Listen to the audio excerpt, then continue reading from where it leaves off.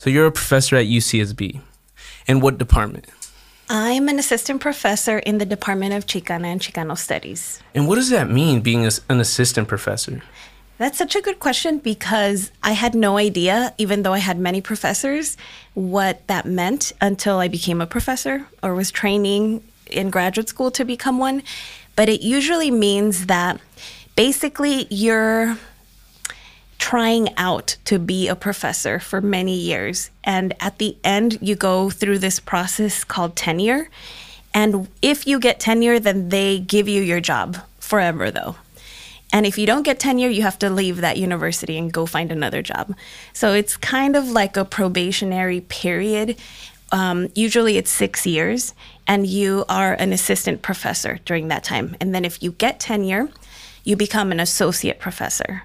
And then after that, you have to write another book and publish more articles or get really awesome teaching evaluations and do service and get grants. And then you can become a full professor, which means that you're like at the top of the game.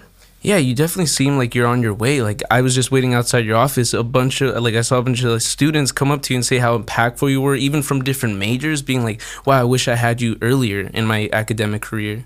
Yeah, it was so special today. It's finals week, and so classes ended last week, but students are coming in, bringing me cards and like sweet gifts and just telling me and asking me questions about graduate school, about, some are anxious about graduating and not knowing what to do. So this being my first year at the university, I feel really honored that students have that feeling of not only welcoming me, but being vulnerable and welcoming me in a way that is very genuine and very caring. Yeah, and keeping in mind that they're not even doing Chicano studies. They're like, one of them was an environmental studies or environmental science major. So like, yeah. They see you as someone they could talk to, and me too. I was like, whoa, like, she's really awesome. Oh, thank you. Yeah, I wish that all of you were Chicano studies majors so I could, have you in more of my classes. Yeah. But I love that everyone is still open to coming and taking classes in Chicana and Chicano studies, even though they're majors in other departments. Yeah. So what exactly is Chicano studies for people that don't know what it is? Yeah, so Chicano studies is a field of research and study that takes into account the experiences of people who are Chicanas and Chicanos or Chicanexes. And that basically can mean, in society, most people understand Chicana and Chicano as somebody who's Mexican American. And so since the beginning of this country, borders have shifted so much. We've experienced many things like colonization. We've experienced many governments taking over, these specific lands, like where we are in California and where I'm from, which is Arizona. And throughout all of that time, history has changed. Things have happened. Wars have happened. But many of us have lived, along these territories. And so the field of Chicana and Chicano studies tries to understand the experiences of Chicano people who are deeply tied to the United States, to Mexico, but it also accounts for people who are outside of Mexico, outside of North America. It really captures the experience of people who've been colonized, of people who've experienced genocide, of people who are marginalized, and it centers those experiences through literature, through social science, through art, through different fields of study. And it came up as a result of fields that are more traditional, like anthropology or sociology, who effectively were racist against people of color, and people had to create their own spaces where they weren't thought of as deficit or like something was wrong with us, and instead functioned and started doing research from a place of strength, from a place of these are the things that are beautiful about us, or the things that we want to learn more about. So we carved our own space in the university. And Santa Barbara, UC Santa Barbara, is a special place because this is the first university where Chicano studies was born. Students made so many sacrifices, like literal hunger strikes, and put their bodies on the line to make sure that the university and students, like the ones that came to my office today, had a space where they could see themselves, would be able to talk about the things that mattered to them. And so it's beautiful to be here, even though those hunger strikes and those efforts happened in the late 60s, 70s, and the 80s, and in the 90s. It still matters to us today. Yeah, and what would you say are some of the movements that were the turning point to that point? Yeah, I mean, the civil rights movements were about everybody who has been oppressed and marginalized speaking out. We had the women's rights movement, we had the Chicano movement, we had the Black Panther movement, we had so many movements, the anti-war movement really rising up to fight for what people wanted and what they didn't want. And one of those movements, like I said, the Chicano movement, came from various fields. Like, it wasn't just the academy or students, which the students were a huge part of it, with the Chicano walkouts or blowouts, where high school students literally were being punished and physically assaulted, like violence upon them when they spoke Spanish. They weren't allowed to take classes that weren't about trade. Like, they weren't encouraged to go to college. They never learned about their own history. They didn't have professors or teachers who looked like them. And so people stood up for their rights and wanted that to change and made demands and walked out of schools. And it was a huge movement all across the U.S. But there were also people fighting for their rights in labor. If we think about the United Farm Workers movement, if we think about Dolores Huerta and Cesar Chavez and El Teatro Campesino, really bringing to light the struggles of farm workers. And this happened in many areas of our life. So it was a time where we were all fighting for a future that we wanted, which to me makes me think about the time that we're living in now. When we think about the things that we are experiencing as a country, it's a similar time, I think, to that, where we are in a battle of imagination, creating our society and a society that we want to live in.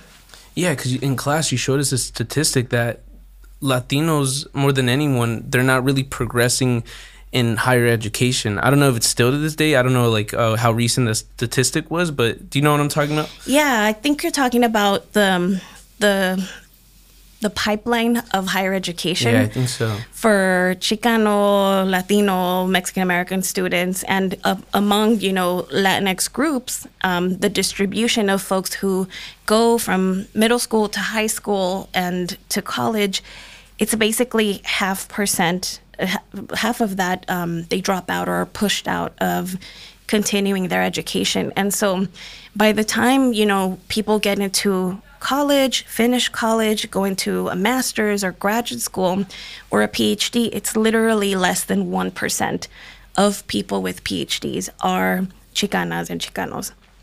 And that is a really sad number.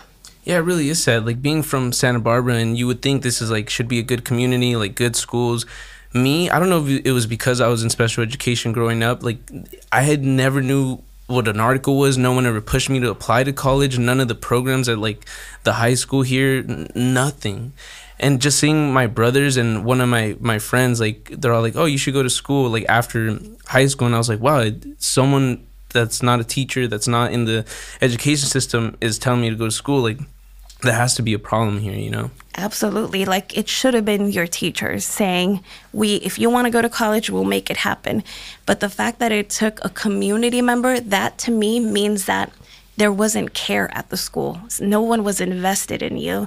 And it proves that our community has our backs, our family has our backs, our people that we see on a daily basis. Those are the people that we should build with and continue to fight for each other, because we are literally pushing each other to make it, even though the school system is the one that is responsible for making sure that as many students as possible do go to college and live lives that make them happy and fulfilled and healthy.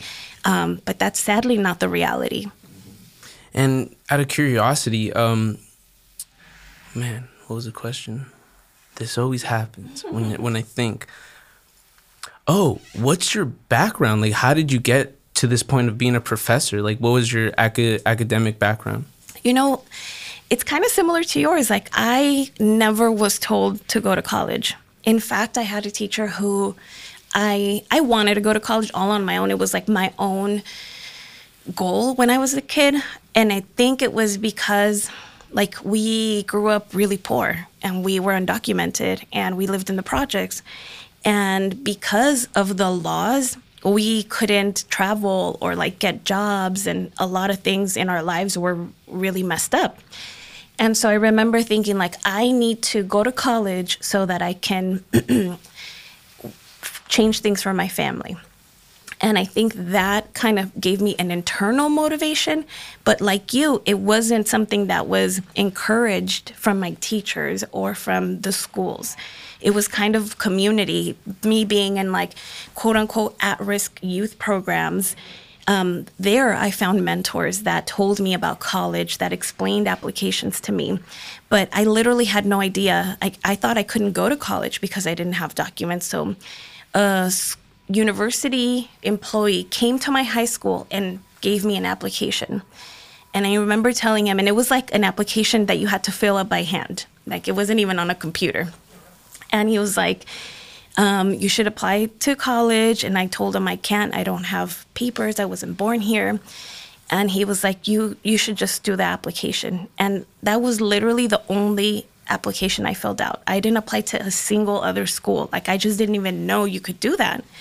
And I got into that school. And I had no idea, like, how much it cost, like where, I didn't even know where the school was, And the day of my graduation, my mentor, who's in a theater group that I was a part of, she literally put me in her car, drove me to across the city in Tempe, which is where Arizona State is, and took me to the admin building and asked them, like, she got admitted, what is happening with scholarships, or like, how much does it cost to come here?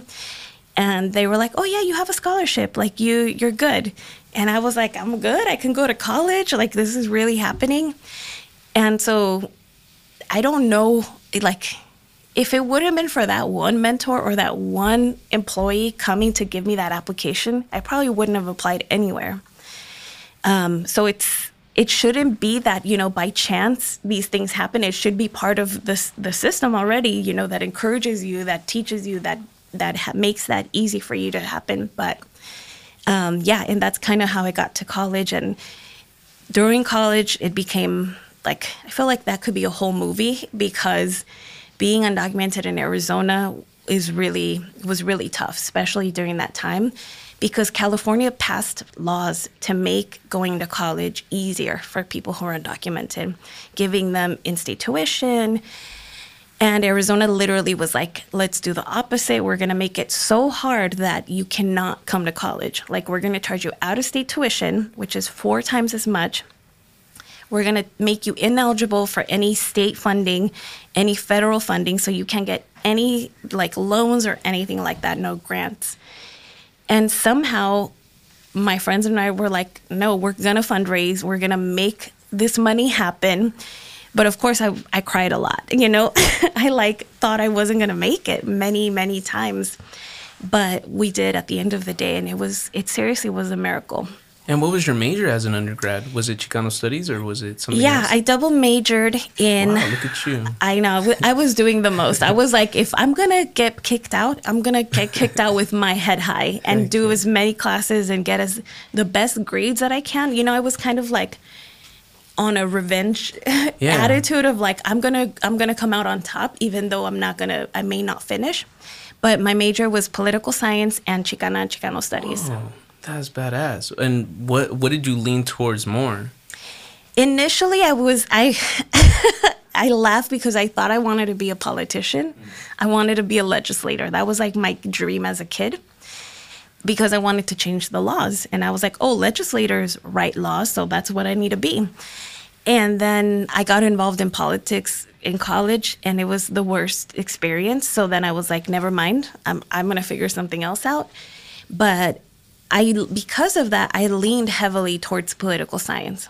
But it was the most boring classes I've ever taken. Like, the books were boring, the professors were boring.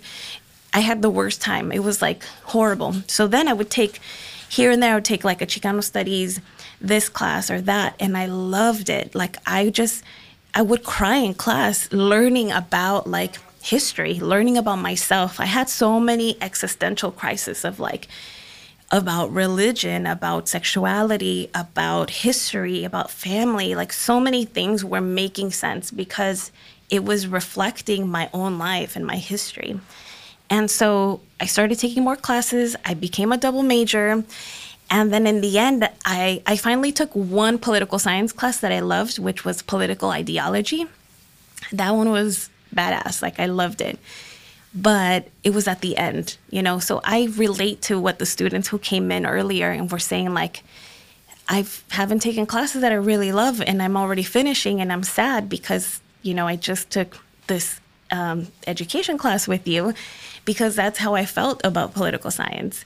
And so I love Chicano studies, and it really changed my life. Yeah, it really touches my heart to hear you say that, oh, like, I was affected by the readings and stuff, because the readings you give me, like the one in Oxnard, I grew up in Santa Barbara, and to know that there was segregation in 1934 and above, like, for around 10 years or so, right next to my community, I'm like, whoa, like, that's just insane that happens. And I know people from Oxnard, so I'm like, wow, they're not too far removed from that. Yeah, you see, like, there's such an intimate connection with what our lives look like now to the history of that place, of places. And, you know, segregation happened all over the U.S. It happened in every school district. It happened in every city. And we really don't know what it was like for students and for children who went to those schools or to the boarding schools that we learned about.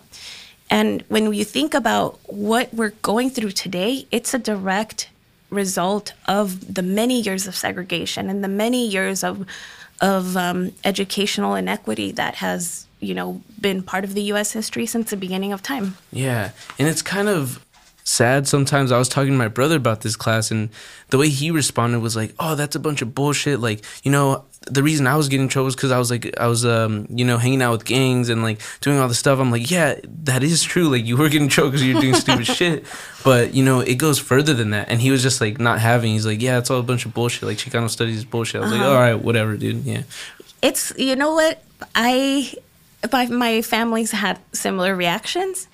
Like, I remember telling my brother also, like, the reason you would get in trouble with the cops is not because you are bad. It's because they were literally surveilling you in our communities, and whatever you did happens in white communities, happens in all communities. But the fact that they have an eye on us at all times makes it like they're already criminalizing you before you've done anything.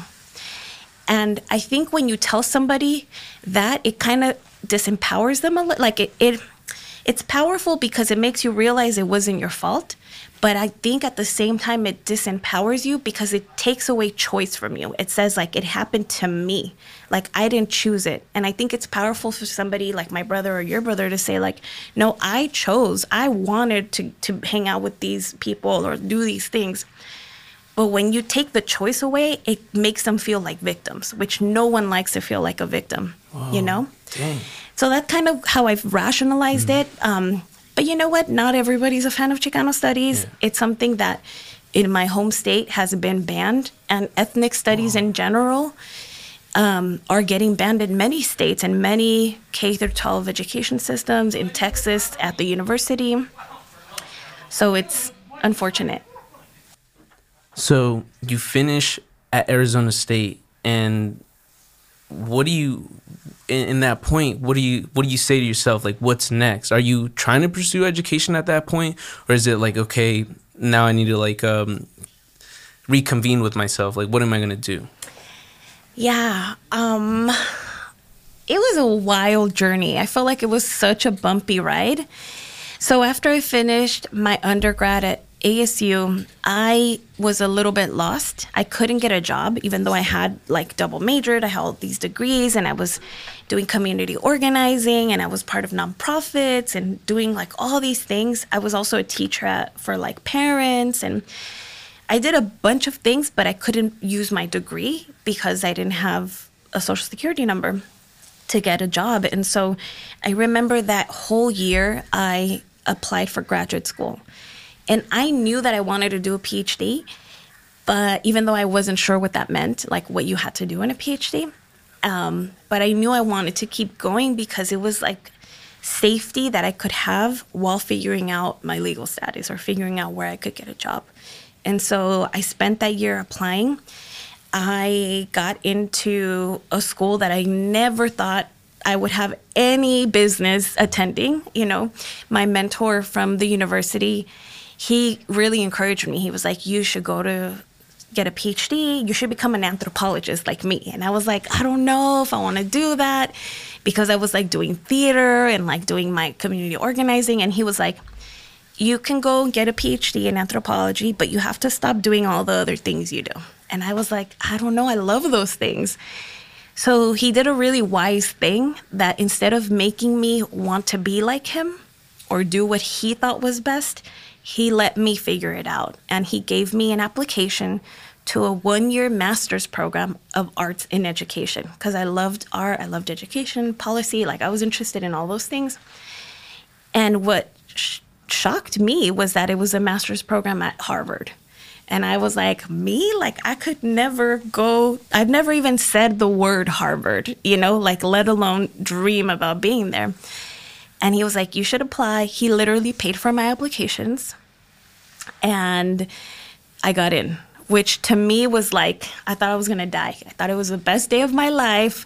I called my mom. I called my family. My family, you know, had gone through so many struggles. We hadn't been together in many years because of immigration issues. And like my whole community was so happy for me. Like I've never experienced that kind of joy. Maybe probably later, you know, once I finished my PhD and did other things, but just feeling like I'm gonna make it maybe made me feel like my whole community was so overjoyed. Like it was on the news. My friends' moms were like calling me. It was just like the most amazing time. And I remember that some mentors, my friend's grandma, helped me pay for a flight so that I could go to the admitted students' day. And I knew that I was going to have a really hard time paying for it because people think Harvard is fancy and they're going to just give you tons of money, but that wasn't the case for a master's program. But I kind of was just satisfied with getting accepted. I was like, it's okay if I don't come here. I'm just happy that me, somebody who has felt like Arizona was trying to push me out and like deport me and literally throw me in the trash. Like that's how I felt growing up there. I was like, at least Harvard accepted me, and that's good enough. That's how I felt about UCLA. Really? Yeah, I got into UCLA, and I know how hard that is, but yeah. And why'd you choose Santa Barbara? I think it's fear. I think for me it was fear, because I don't have anyone to kind of turn to be like, oh, I just got accepted. Like my family was all happy, but who do you go to? You know, no one was like, oh, you should go. So I was like, I'll just go to UCSB. Not that UCSB is bad, but you know, UCLA, like I know. UCSB is amazing. It's a beautiful, amazing place. But sometimes we do need somebody to push us over the edge when we're a little bit scared. Mm-hmm. And I didn't have that. I didn't know like what's the process like to moving to LA. Like what would that look like? It was right after COVID. Like all these things. And I don't know. I've been here all my life, so I still haven't even flown in a plane. You know what? You've never flown on a plane? No. So. Wow. But yeah, your story. We got to take you on a flight. Yeah, seriously. So you were saying you get accepted, you're on the news, and I was gonna say that like when that happens, it's like we all won. And Exactly. you mentioned that in class. Yeah. Yeah. And I think that's one of the things that is most beautiful about community and working collaboratively is that if one person makes it, it feels like we all, like literally my best friend has this saying, and she always says, we went to Harvard. And she got her master's at Arizona State, and she's amazing, and she's a badass in her field. Like, she fundraises millions of dollars for environmental orgs and community work. But she always says, we went to Harvard. And I'm like, yeah, we went there because you helped me get there. And like, me having a degree from there means my whole family had a degree from there. My community had a degree from there. So it was a collaborative, like, community win for sure. Yeah, was it a big culture shock to Yes. go there? I know, I'm sure it doesn't snow in Arizona, huh? No, I'd been in the snow a few times because if you go up north in Arizona, it's colder there. But like you, I hadn't been on a plane since I was like a little baby. So I got on a flight. I didn't even know how to get my seat. Like, I just didn't know the like culture around flying. It's like its own specific thing. And if you don't grow up doing that, you're like, what do we do? Like, you know, so I remember getting there and getting off the flight and being like, whoa, like, there are so many tall buildings. There are no like huge, like in Arizona, there's humongous streets. Like, kind of like in Texas, there's like 6 lanes, you know, and then there's like, it's not like a walking city. And so I got off in Boston, and this is really funny because if people know anything about Boston, it has like a history of like a lot of racism. And for me though, when I went to Boston, I was like, wow, I've never met so many nice people. And so I had this perception that Arizona to me was like a really racist, oppressive, like anti-immigrant, xenophobic place, because I felt like I was resisting that and like organizing against that my whole life. So I go from Arizona, where there's like kind of like Trumpy racism, to Boston, where everybody, like, there's still in like some racism, but it wasn't the same. So for me, it was a huge change. It was a huge shock. I couldn't believe, like, I had to walk to get groceries. I had to walk to do laundry. Like, it was just a total different world to me. But I felt so grateful that literally so many people put me there. Like, I had to fundraise like $70,000 to do a master's program because I couldn't get scholarships again. And I literally thought I wasn't going to make it. Like, I got accepted. That's cool. That's good enough for me. But my friends were like, no, we're going to collect this money. And little by little, I started collecting funds, paying off like the first part of the year. And I made like a little documentary. There were some kids in Phoenix who started making arts and crafts and then sold them and sent me the money. Whoa. And like a church did this like food fundraiser. Literally, like, people I had never met were doing fundraisers for me. And that's how I got there, and that's how I graduated. That's so crazy. Mm-hmm. Man, that must have like felt so good. That's why I'm like, we did it. Yeah. We all went to Harvard. We all like graduated and made it. Dang. And I think what you were saying about Boston and Arizona, like the difference, I feel like I've never been to either, but just hearing stories about it, Arizona seems like it's an active role, you know, that they play because, you know, all the tensions. But in Boston, it doesn't seem like there's a lot of tension, so maybe it's not as active. Yeah, it's not close to the southern border. Yeah. Like, I feel like it's more, Arizona's overt racism, and Boston is like kind of covert. But also, like, granted, I'm not Black. And so there's different types of racism and certain types of experiences that I wouldn't experience because I'm not Black, because I'm like straight presenting, because I'm cisgendered. Like, so there's different ways that, you know, discrimination can show up and racism can show up. But my experience was like, wow, I've never met so many nice people. And I'm sad to like rush things, but okay, you finished there, and then what?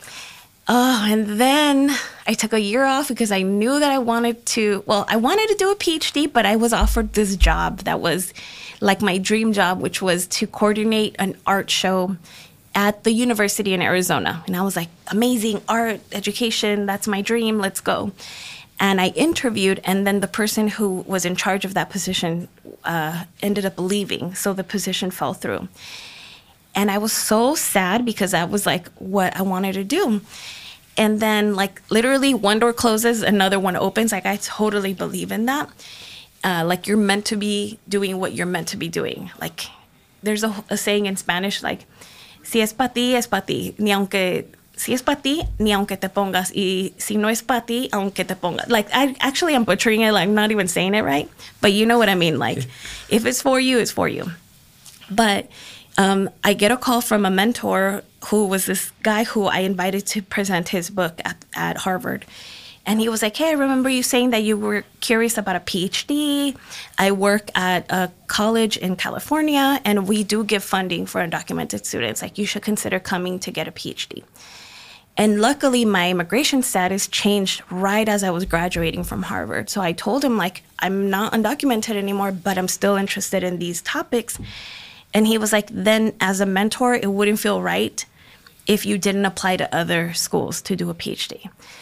And I was like, no, I'm cool. I'm just going to go there and I'm going to do that program. And he was like, no, I think you should apply. And I was like, fine, okay. I applied to UCLA, applied to Berkeley, I applied to, I think, Stanford. And like, I don't even remember the other programs. The point was that I got into UCLA's first cohort of Chicana and Chicano studies PhDs. And that was a dream come true because I was like, I can work with this amazing artist that I've learned about. There's a really cool person doing amazing work on family separation and sociology. Like, I just was like, that's an amazing place. And I've never imagined living in LA. So I just was so grateful that somebody told me, you know, this makes more sense. And yeah, I started my PhD. It took me 7 years to finish.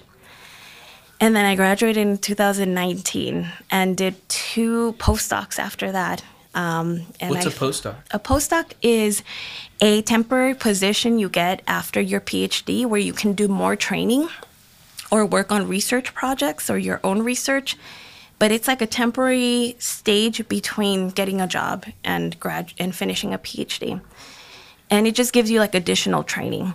But some postdocs come with a job incentive. Mm-hmm. And I got one of those, which was literally like winning the lottery.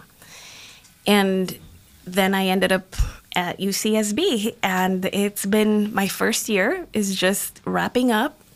And looking back at all of that journey, I'm like, wow, I never would have thought I would be a professor at UC Santa Barbara. Living close to the ocean, driving. I mean, I don't live close to the ocean, but like, you know, like driving and being able to see mountains and beautiful like air that smells like flowers. That to me, coming from the projects in Phoenix and South Phoenix, I'm like, it's a dream come true. Yeah, and it's kind of what you were saying, you wanted to go into like policies and stuff like that.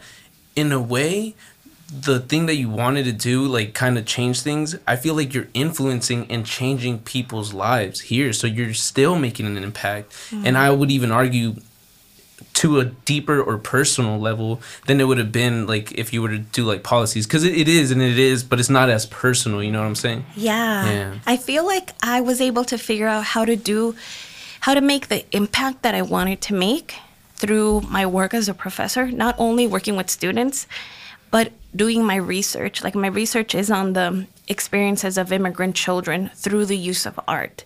Wow. And my first book just came out in February. I was about to plug it. So please, you go ahead and talk about it, the name, where to get it. Thanks. It's called Drawing Deportation, Art and Resistance Among Immigrant Children. It was published by NYU Press.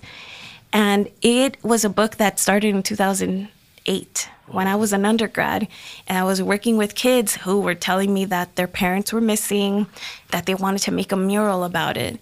And they didn't let us make a mural about it, but I asked them, like, why is this important to you? And they literally gave me so many drawings and poems about their experiences. And I was like, somebody everybody needs to see these drawings. It took me a long time to figure out how to understand those drawings. I went to do a master's in arts and ed so I could really think about that. I did a PhD to redo a study about this and did a dissertation about it in California. And then finally wrote the book, and it just came out. And honestly, that I feel like is the biggest honor of my life.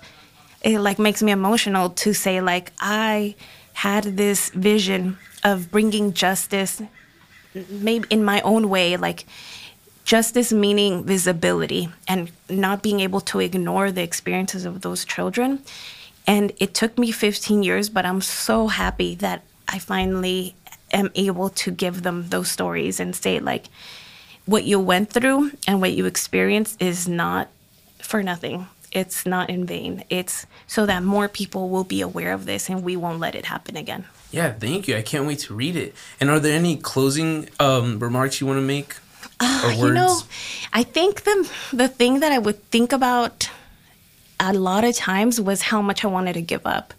Like I wanted to give up way back when I couldn't finish my undergraduate degree, when I was like, I don't have a place to live. I'd rather just get a job and pay for my cell phone, like my $40 like Cricket cell phone bill, you know? But I wanted to quit so many times, like even during the master's when I couldn't find the funding, or during the PhD when it was so hard, or when I got the PhD and I couldn't find a job. Like I wanted to quit so many times, but I think I always remembered the responsibility that I felt, and also the gratitude that I felt to so many people who gave me time, money, energy, their blessing, their prayers, like their good energy for my path to continue forward. Like they really believed in me, and it made me believe in myself. And so I would just offer to people, if you're struggling with what you dream of, if you're struggling with what you know is right and what you want to do and what you want to see in life, just keep going one step at a time, like one day, 1 hour at a time. Because I feel like if we stay consistent and stay in community, we'll make it. Heck yeah. Well, thank you so much for coming on the podcast. Such a big honor to have you. The honor is truly all mine. I'm so happy to support this and be part of it. And I'm really honored, truly. Heck yeah. Thank you. Yeah.